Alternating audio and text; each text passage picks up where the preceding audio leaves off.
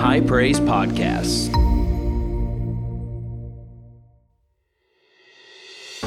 Hey everybody, this is Pastor Joshua, lead pastor here at High Praise, and I want to thank you for downloading today's podcast. We know that this message is going to encourage and bless you. So I want you to open up your heart and receive what the Lord has for you today. Go ahead and turn your Bibles to 1 Corinthians chapter 1. We're going to start with verse 26. I know what time it is. We're going to move rather quickly this morning. 2 weeks ago, I shared a message, and basically I'm going to complete that message this morning. We started, and again, it's a part of our series, Ordinary to Extraordinary. How many of you know that God wants to make something extraordinary out of your life? And a lot of people are content with just living ordinary lives, but I'm here to declare to you and announce to you that God doesn't want you to live just an ordinary life. He wants to live for you to live an extraordinary life. He wants to do extraordinary things through you. God wants to do things through your life that will blow other people's minds and your mind also. And I'm going to tell you, as I look and see what God has even done in my own life, I thank God because, to be honest with you, whenever we even first started in ministry, I never dreamed of doing most everything that I'm doing today. But how many of you know that God has a plan that He will begin to work out within your life, and it's always greater than your plan? God's plan is always greater than your plan. It's always bigger than your plan. And God will do something extraordinary out of your life. Hear this. You don't have to be an extraordinary individual, but He will take an ordinary person and make something extraordinary out of them. You know, it's amazing whenever you look at yourself, just look at somebody and say, you know what you were made out of? Come on, tell them. Do you know what you were made out of? Tell them this, you were made out of dirt. How many know there's nothing extraordinary about dirt? But God takes nothing, praise the Lord. God takes nothing and He makes something extraordinary out of it. So God takes dirt and He makes a man. And then God takes a rib out of the side of man. And hear this, there's nothing extraordinary about one rib out of the side of man. But let me tell you, He made the greatest creation that He ever made whenever He made woman.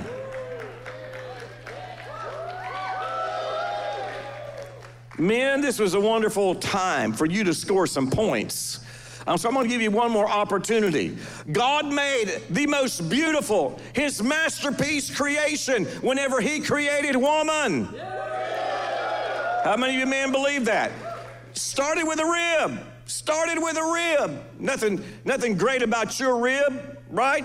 Nothing even really great about males, you know. But I'm telling you what, God said, I'm gonna do things even better. I'm gonna take something ordinary and I'm gonna make something extraordinary out of it. So God always loves taking the ordinary and making something extraordinary out of it, because He doesn't want us to be able to beat ourselves on the chest and say, look what I have done. I think many times, please understand how I say this. I thank God for America. How many of you glad you live in America? Do you glad? How many are thankful for this nation? Don't we live in a wonderful nation? Travel outside the nation a little bit and you'll lift your hands the moment that you get back here. I remember the first time I traveled to the Caribbean. You know, you think about the Caribbean as, you know, this place of paradise. And I remember traveling down to Trinidad to minister. And you got to understand, when you're going there to minister, it's not the same as being in a resort, okay? And it's a little more rough, okay? And so we got there and it had wonderful ministry. It was a great time. But, you know, we were there for about 5 days and I wanted a hamburger. And, they took me to a place to get me a hamburger. And I don't even know what kind of meat that was on that thing, because it was nothing like any kind of hamburger I ever had the entire time I've lived in the United States. And then they took me by some farms and I looked out there and I said, that's probably what it was. Whatever that beast was out there, that's probably what my hamburger was made out of. The wildebeest that they've imported, from Africa or something. And so, but I ate the hamburger, but I said all that to say this. I flew back into Miami. You know, the first thing I wanted to do was eat a Burger King hamburger. I was looking for a Burger King in the Miami airport because I wanted a real hamburger. You may not even think that's a real hamburger, but compared to what I had been eating, it was wonderful. They were serving me pork and beans and tomato for breakfast. I said, what kind of breakfast is this? You come back in the United States and you want to get on your knees and kiss the dirt and say, thank God for the USA. Amen? Amen? I don't even know what that had to do with, but that sure was good. Praise the Lord. But, the reality is God takes things that are very ordinary and makes something very extraordinary out of it. And so we see here in 1 Corinthians 1:26, for you see your calling, brethren, that not many wise according to the flesh, not many mighty, not many noble are called. But God has chosen the foolish things. Everybody say foolish things. He's chosen the foolish things of the world to put to shame the wise. And God has chosen the weak things of the world to put to shame the things which are mighty. And the base things of the world and the things which are despised, God has chosen. And the things which are not, to bring to nothing the things that are, that no flesh should glory in his presence. So once again, we see in this passage of Scripture, Paul is pointing out that the people that God anoints, the people that God calls, they don't have to be anything extraordinary. God takes just ordinary people. God takes the base things. God takes the weak things. God takes the despised things. And he says, you know what I'm going to do? I'm going to turn your life around. Because you're willing to put your life in my hands, I will make something extraordinary out of your life. Hallelujah. Aren't you glad of that today? That God can make something extraordinary out of your life, regardless of who you are, regardless of where you came from, regardless of how much money you might have or may have had or don't have. Understand this, God will do something extraordinary through you if you will just allow him to do so. Amen. So God has always chosen ordinary people to display his power in the earth. Abraham was a herdsman. He became the father of faith. David was a shepherd. He became the greatest king of Israel. Peter, James, and John, they were stinky fishermen, and they became the closest and greatest disciples of Jesus. Amen. God takes those who have little to no ability, like Gideon. We taught on that about 4 or 5 weeks ago. Gideon, he's the weakest of all. He's the weakest in he's a part of the weakest tribe. He's a part of the weakest family. He's a part of the weakest clan, and he's the weakest of the weakest. That's what he tells the angel of the Lord. And so God takes those that are the weakest. God takes the ones that are the most despised. He takes the down and outers. He takes the ones that have absolutely nothing. And he says, you know what? I'm going to do something with you. And I'm going to make something extraordinary out of you. And I'm going to flow through you in ways that others have forfeited because they thought that they were all that in a bag of potato chips to start out with. You know, one of the first things, the first principles for being used of the Lord is you have to realize that you are absolutely nothing. Are y'all hearing what I'm saying? As long as you think that you're everything, understand this, you'll never be able to do anything in the kingdom of God. I'm going to say that again. As long as you think that you are everything, you'll never be able to do anything in the kingdom of God. You have to come to a point to where you realize that you're absolutely nothing. You think about the Apostle Paul, who said, you know, I've done this, I've done that. I'm a whatever. From the tribe of Benjamin, circumcised on the 8th day. You know, I've got all of all this teaching that I've had, all this impartation I've had into my life. Man, I excelled in Judaism. He says this, I count it all dung. You know what dung is? That's just basically, you know what it is, all right? It's nothing. It's the waste. It's what's left after the cow and the horse goes by. You understand what I'm saying? Paul was saying, that's what I count all of that as. I'm absolutely nothing. And he said this, it's not anything that I could do. I want to be not found righteous in my own righteousness. I want to be found righteous in the righteousness that he gives. I want to know him in the power of his resurrection. Amen. And again, God does this because he doesn't want any flesh to glory in his presence. Now turn to 1 Kings 19. 1 Kings 19, verse 19. We see in this chapter the story of Elijah and Elisha. And Pastor Joshua shared some on this again 5 or 6 weeks ago. But I'm gonna give it just a little different twist this morning because I want to share some things he didn't have time to really point out. So he departed from there and found Elisha, the son of Shaphat, who was plowing it with 12 yoke of oxen before him, and he was with the 12th.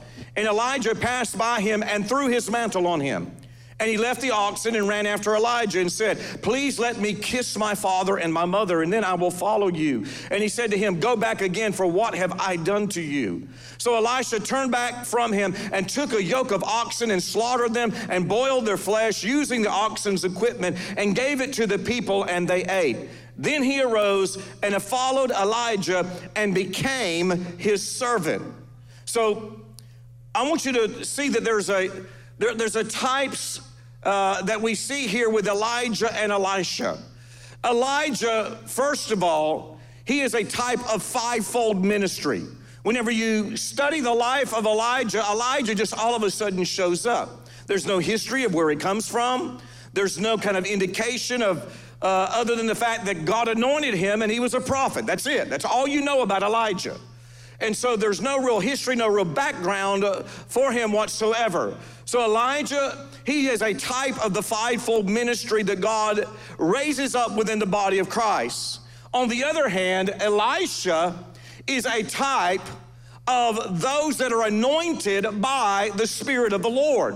It's amazing how often we have made everything about the fivefold ministry when understand this. It is not about the fivefold ministry. It's not about the apostle, prophet, evangelist, pastor, and teacher. You have to understand those ministries serve one purpose, and that is this: to equip the ordinary man, the ordinary believer, to be extraordinary and do mighty exploits in the kingdom of God. As a matter of fact, God's design, hear this, is that in the seats they're doing more than the ones that are actually occupying the pulpits. So Elijah comes forth and he sets the example and does miracles, signs, and wonders. But he throws his mantle upon Elisha and he gives him an invitation. You know what? You got to recognize the invitation whenever God shows up in your life.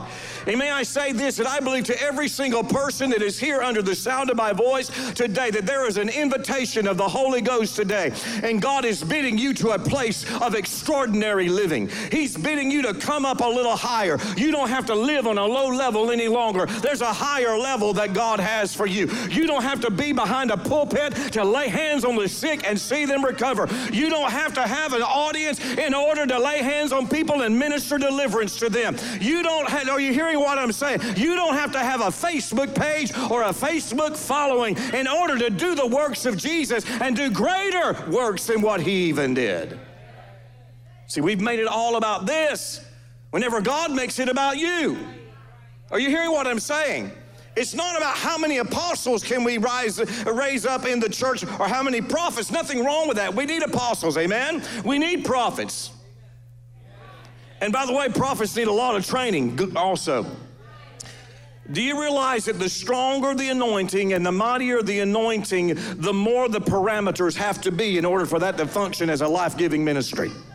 I could take a little, 9-volt battery and I could throw it to Gil and he could throw it back to me. I could throw it to Harvey. Harvey could throw it back to me. You know what? We could even, have you ever done that? Put a battery on your tongue, a 9-volt, you ever done that? Anybody ever done that? I haven't, but has anybody here ever done that? I've seen people do that. Garrett, you done that? You haven't done that. Praise the Lord. Smart man. All right. Have you done? We've all done it. Well, no, I haven't done it, but you understand. If I know the battery's dead, I might do it. But you do that to see if the battery has any power. Now, doing that will not kill you, right? As a matter of fact, you can put that on your tongue and leave it for a while. And you could drain the battery out, but it won't kill you. But can I tell you, if you grab a hold of 220, that'll kill you. And that's the reason we can throw a battery around, but we don't throw 220 wires around. Are y'all following what I'm saying? You have to have somebody who knows what they're doing and has been trained in order to handle 220 or even 110. You know what? We got a lot of prophets today that are handling 110 and 220 and have got no training whatsoever. And it's like they're throwing stuff around and they're killing people many times. Well, that was said. Yes, I said it. Praise the Lord. We need to be trained. They need to understand there are principles that you must operate in. There are truths in the Word of God. And just because you have an anointing to do something doesn't mean that you don't need some training on how to use it properly. Right? See, and that's what happens with Elijah. Elijah throws his mantle upon Elisha. Elisha recognized there's an invitation. There's an invitation happening right now. You know what? There's a lot of people... I'm just departing from my notes. There's a lot of people that don't recognize the invitation whenever God shows up and he gives them an invitation. Elisha, because the reality is, just think about this for just a moment. If I came by and just threw my coat on somebody, most people wouldn't know what's going on, right? If somebody threw their coat on me, I would go, hey, you dropped your coat, right? And I'm sure that Elisha could have very easily said, hey, Hey, you dropped your coat. But hear this, Elisha was sensitive. He was sensitive to what the Lord wanted to do in his life. And hear this, if you don't respond correct to the invitation, you can forfeit your greatness. If you don't respond correctly to the invitation of the Holy Spirit, you can end up forfeiting what God wants to do within your life. And hear this, when I'm talking about what God wants to do within your life, I'm not talking about preaching. I'm not talking about teaching. I'm not talking necessarily about standing on a platform. I'm talking about what God wants to do within your life where you live every single day. For some of you, it may be in the business realm, but you hear this, God wants to make you an extraordinary businessman. And by the way, if you're an employee, God wants to make you an extraordinary employee. Right? And if you're in the military, God wants to make you the best and cause you to even rise and have promotion there. Amen? And God will do that. We've seen it happen over and over. So we see a picture, I want you to get this, of a spiritual father, Elijah, giving an invitation to a future spiritual son to move from ordinary to extraordinary. Elijah began to reproduce himself in Elisha. And that is a picture of the role of fivefold ministry in the church. And it's also a picture of what God has designed for fathers and sons and how they are to operate. Hear this, if we're not interested in the next generation, my friend, we don't have the heart of God. If we're not interested in the next generation, we have lost sight of the vision that God has. Because hear this, one generation cannot get the job done. What it actually says there, over there in Malachi 4, is that I'll turn the hearts of the fathers to the children and the children to the fathers. I'll send Elijah. See, there's this type. Once again, I'm sending Elijah to turn the hearts of the fathers to the children and the children to the fathers, lest I come and strike the earth with a curse. Hear this. I want you to please get a hold of this. One generation can't reverse the curse. But you know what? 2 generations, are you following this? Fathers and sons operating and working together. There is a curse reversing power that God begins to release when generations begin to work together. I want everybody to hear this, and for you that are the youth, and thank God for all of our youth, and thank God for Pastor Garrett and Becca and all of those, all the other ones that work within our youth. Understand this, the design of God is not that you just come and go to a youth service. The design of God is that you be an integral part operating and functioning within the local church. Amen? That means our kids, I'm expecting the teenagers to be up here in the choir. And by the way, we already have them up here. We have kids that are already playing. You know what? I started playing my horn. I started playing my trumpet whenever I was in 8th grade. I was in 8th grade and I started playing my trumpet in church. You know where music ministry began for me? It's not whenever I got hired at the church. Music ministry began for me whenever I got my trumpet and I was 12 years old and I got up there and I started playing. Are you hearing what I'm saying? And I was faithful to play my trumpet. Couldn't wait to go to church because I got to play my trumpet. You got to understand, I love to play my trumpet. And I played it all the time. I drove my mom and dad crazy. They finally we had a concrete pad that Daddy had actually poured out there to play basketball. It's 20 foot by 20 foot. He said, enough's enough. And he erected a practice room for me all from the house. I'm not lying, that's the truth. You know, when I'd get out there, I'd play all day long. I'd play till my lip was bleeding. I'd play till I couldn't play anymore. I love to play. I practice all the time. But hear this, music ministry, my ministry that I'm functioning in even today, even as pastoring, it didn't start when all of a sudden, they need a pastor somewhere. By the way, we didn't start that way anyway. But the reality is, it wasn't like, well, this is a good vocation. It started whenever I was 12 years old. It started whenever I was just faithful playing the trumpet on Sunday morning. Can I tell you? There's some people up here that may one day be pastors. They may be playing the saxophone right now. They may be playing the trombone right now. But you know, one day they may be prophesying. One day they may be preaching and declaring the word of the Lord. God will take somebody ordinary and make something extraordinary out of their lives. Amen? We have to embrace this next generation. Now, I'll be honest with you, I was a little disappointed this morning. I told all of them. I told them on Wednesday night. I said, y'all need to be up here. There was over 100 of them. I don't know, where are you at? I'm about to start on Sunday morning. I'm going to go back there and drag you out of your seat and get you up here. Yeah, Daddy's about to do that, I'm telling you. Are y'all still with me? Y'all don't get mad. By the way, you young adult leaders, y'all need to be up here. I know some of you are on the platform, but you need to be up here. And you need to make worship a priority within your life. You know what? When it's a dancing song, you get your feet to moving. James Brown, do what? Michael Jackson, whatever. You need to get to moving and praising and worshiping God. Amen? Y'all still love me? Well, I do that at youth service, because all of our kids, we're kind of all the same age, Understand this. First of all, please hear how I say this. Really, in the Spirit, there is no age in the Spirit. Are you following what I'm saying? I mean, we understand and we recognize, but at the same time, in the Spirit, you're just as born again as I'm born again. I just got more experience and more wisdom because of the roads that I've traveled down. You following what I'm saying? And I know that there are spiritual fathers and sons, and 1 John talks about that. But what I'm trying to tell you is this. You don't have to wait for somebody to give you an engraved invitation to get up here and begin to worship God. Amen. Look at somebody said, Pastor said it. So he said, I'm going to send Elijah. He's going to turn the hearts of the fathers to the children and the children of the fathers. Why is God doing that? We see the picture of Elijah and Elisha. Elijah, he actually performs 14 different miracles. Elisha, he turns around and does 28 miracles. Double the amount that Elijah did. So I hear this. Elisha is a type of the common man. Let me say it another way. Elisha is a type of those who are sitting in the pews. Elijah is a type of those who are called to fivefold ministry. So understand this. The kingdom of God always works with this principle. It is God's design, it is God's plan that the next generation outruns the previous generation. That's always been God's plan. So that means this, you got to become something extraordinary. Castle, you got to become something extraordinary. God's designed it that way. Cameron, you got to become something extraordinary, amen? And more than just building muscles, I'm talking about spiritual muscles, amen?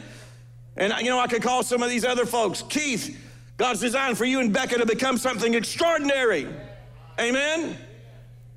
Garrett, you're going to be something extraordinary, hallelujah. God's designed this next generation to outrun all of us.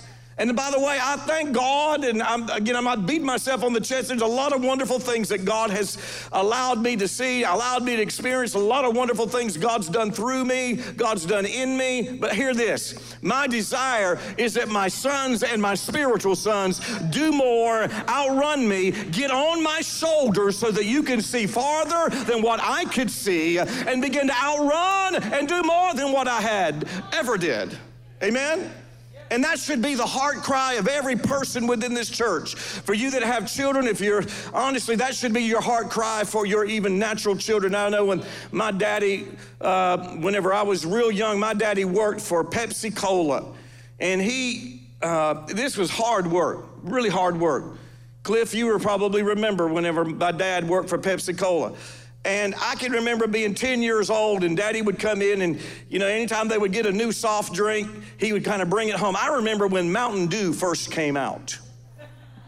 Yeah, does anybody remember when Mountain Dew first came out? Does anybody remember the bottle that came out with the hillbillies on there? You remember that? And the slogan was, "It'll tickle your inners." Look it up online, you'll find it. It'll tickle your inners. And I remember that bottle, and I remember the first time Daddy brought that home, and he opened up one. Instant addiction. I loved Mountain Dew. As it was my favorite soft drink. Give me a Mountain Dew. And, but anyway, but when I was growing up, I was going somewhere with this. I wanted to be a Pepsi Cola man. That's what Daddy was. He was a Pepsi Cola man. And you know what? Usually sons want to be like their dads. They want to be like their fathers. I wanted to be a Pepsi Cola man. I can't wait. And then when I got a little bit older, as a teenager, and by the way, Daddy was saying the whole time, "Son, I don't want you to be a Pepsi Cola man. I believe God has something better for you." He didn't say it in those exact words, but he was saying the same thing. "I don't want you to be a Pepsi Cola salesman. I want you to do something better than that." And so Anyway, and then I guess I was about 13 or 14, and he would take me on the truck every now and then. And then I started having to do some of the work. And all of a sudden, Pepsi-Cola man didn't look too good. He knew exactly what was needed in order to cure me from that and make me set my aspirations a little bit higher. And so anyway, very, very interesting. It was heavy work, very heavy work. But this is the thing I'm trying to get at. My dad, my father, wanted me to excel and do something greater than what he did. That's not a throw off on that vocation. Does everybody understand? Not throwing off on that vocation whatsoever. I'm just saying he wanted something greater for me. And hear this, every father should want something greater for their sons. Hear this, every spiritual father should want something greater for their sons and their daughters. You know what? We have a dearth of fatherhood actually in the body of Christ. Not only just in the natural, but we have a dearth of it in the body of Christ. We got fathers that want to use their sons and their backs of their sons as their platform. And hear this, God never designed the backs of sons to be the platform for fathers. God designed the shoulders of the fathers to be that which the sons begin to stand on and begin to look that there's a greater day. There's something greater that God has for them. Are y'all getting anything out of this? No, I'm not over yet. Praise the Lord. So, there are 4 principles that, real quickly, that Elisha practices. And if you will practice this, I'm telling you, God will take you to a place of being extraordinary. Number 1, he acknowledges and responds to the invitation. Elisha recognized that Elijah throwing his mantle on him was an invitation to greatness. See, God leads us by invitation, not manipulation. The way the world leads, what we call strong leaders many times are those who are controlling and who are manipulative. And understand this, God's way of leadership is not through control and manipulation. God's way of leadership is through invitation and an open door and opportunity. So there's an invitation to an opportunity. You don't have to be just like that anymore. I've got something extraordinary. It's right here. I'm not manipulating you. I'm just giving you an opportunity for something greater than what you're living in right now. And that's the way that God leads. God doesn't take the whip out and say, you better get in there. You better get in there. I'm gonna beat you, okay? He's not the gray-haired man, so to speak, sitting on his, front porch just waiting for somebody to step into his yard and then he's gonna shoot at them or hit them with a baseball bat. No, the Father he gives you an invitation. He says, come up a little higher. Come up a little higher. What you've been doing has been good, but you know what? I got something better for you. Here, I'm throwing my mantle upon you right now. Can you respond correctly? Elisha responded appropriately. He didn't say, oh, I think you dropped something. No, he recognized, you know what? I hear something. There's something that happened to me the moment that the invitation came. There was something that drew me in. There was an invitation of the Spirit. And he recognized, you got to recognize the invitation that God gives to you. You got to recognize that God wants to lead you into something greater. He doesn't want to drive you there. He wants to lead you there, right? He wants to draw you in to what he has for you, amen? We got to be sensitive to God's leading. Understand, God doesn't usually shout at you. He doesn't normally shout at you. He's not normally screaming at you, you better go do this.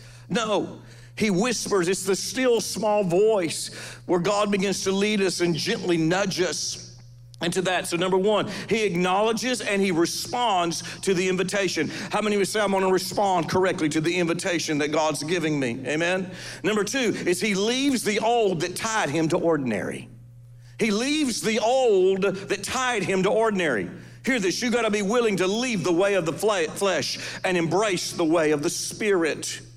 What Elisha literally does is he burns the bridges. He takes his old life, what represented ordinary, and he said, I'm burning that.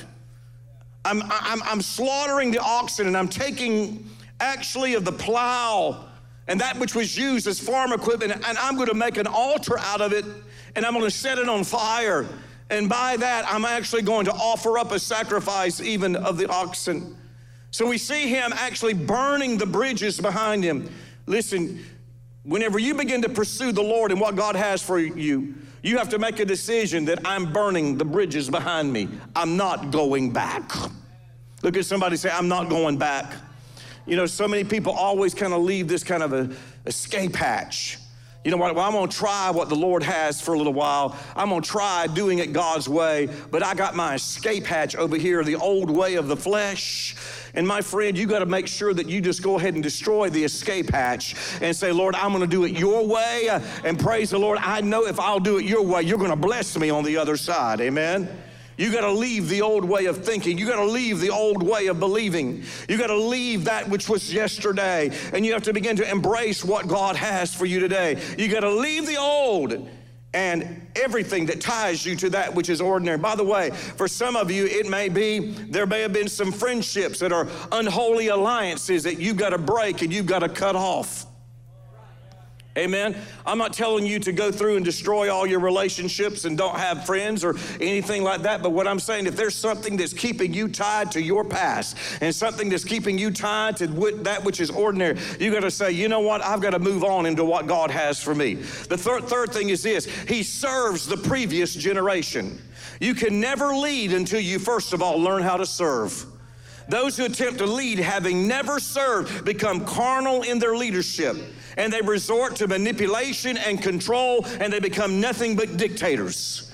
I've experienced it before. I remember early in our ministry, I served under several pastors, and neither of them, actually, I won't name names and I'll even tell you when, but I will tell you this, none of them had actually served under anybody else. They had never spent time actually serving. Let me say it this way. For every David, there's going to be a Saul. And you got to learn how to serve like David under Saul if you're ever going to be a great leader. You got to learn when to keep your mouth shut and just say, yes, sir, and keep on going, even whenever there may be things in your emotions that are hurt, maybe things that are said that hurt you, but you say, you know what, I've got to stay where God said stay. He may be throwing javelins at me right now, but you know what, I'm going to stay where God said to stay, and I know if I do that, God's going to exalt me and God's going to promote me on the other side. Amen? I've had to do that. I won't go into all the details, but I've had to do that. I've experienced the javelins. How many of you have experienced some javelins before? Anybody here experienced any javelins before? Praise the Lord. Have you experienced it? Right? Garrett, you weren't raising your hands. I'll make sure I get mine out this week. Praise the Lord.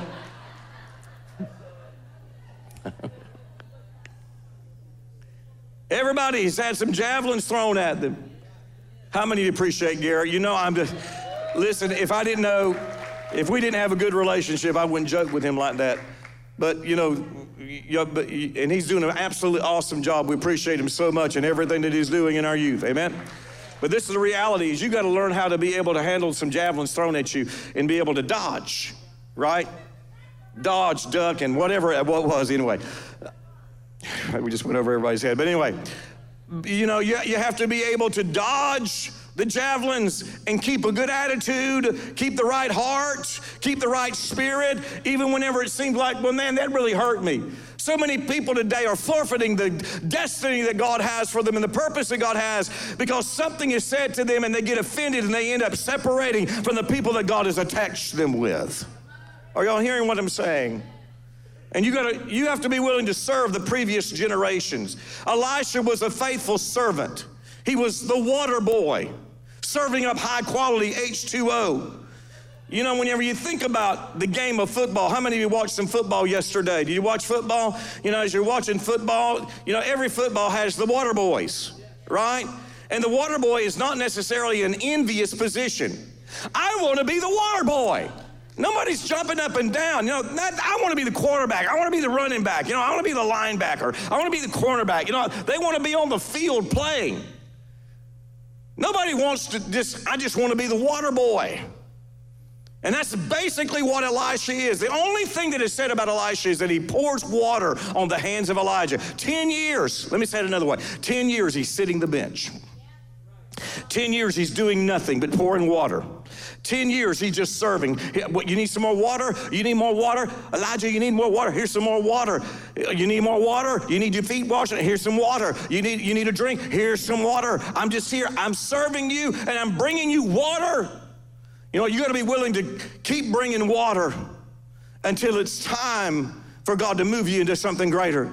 But I'm telling you this, if you'll be faithful serving water, God will do something extraordinary through your life. If you'll be faithful in the ordinary right now, God will do something extraordinary later on. Amen? So he's faithful. The water boy is usually the person that couldn't make the team. Elisha, just serving water, but God's faithful with him. This is the last principle, is he sticks and stays. Elisha refused to leave Elijah even when encouraged to do so.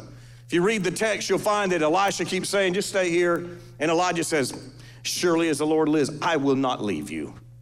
And so he follows him to the next place. Just stay right here, Elisha. No, surely as the Lord lives, I will not leave. Because you know what? I plan on getting a double portion of your anointing. I know in order for me to move into the extraordinary measure, I've got to stick and stay. Can you look at somebody and say, stick and stay? You know, for some people, that means this. You need to find a job and stay with it, right? And you keep on working that job, and you strive to be the best that you could be with whatever your hand finds to do. And if you'll learn to just stick and stay, I'm telling you, there is a blessing that God begins to release within your life. When you're doing what he told you to do, I'm telling you, God releases a blessing. So many people today quit when presented with any adversity. Something adverse happens, I'm quitting, you know. Learn to stay where God plants you. Don't be a fair weather friend. And by the way, don't be a fair weather church member either.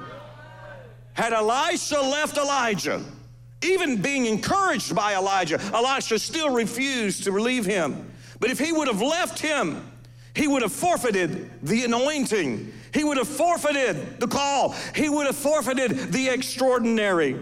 See, you got to make a decision. I am going to stick and stay. I'm going to do what God told me to do. And I'm telling you, on the other end, you're going to see God's blessing, and you'll see the escalation come forth within your life. Can you stand to your feet this morning? How many of you have received something from this today? See, we've got to move into this place of extraordinary. God wants us to move into it. But you know what? One of the things that we have to realize is everything we see written in the Old Testament is there for our example. But you see, the principles that Elisha practiced, those principles aren't written just so that we can read about them. It's so that it can be active within our lives. Because whenever we begin to activate that within our own lives, it begins to bring forth the blessing of God. How many of you want to move into a place of extraordinary, where God does something extraordinary in your life? Come on, just lift your hands to the Lord. Come on, lift your hands to the Lord. We just thank you, Lord, today that you're moving your people into a place of extraordinary. Lord, we're moving from ordinary to extraordinary. We're moving from natural to supernatural. We're moving from a place of limitation to a place where we serve an unlimited God.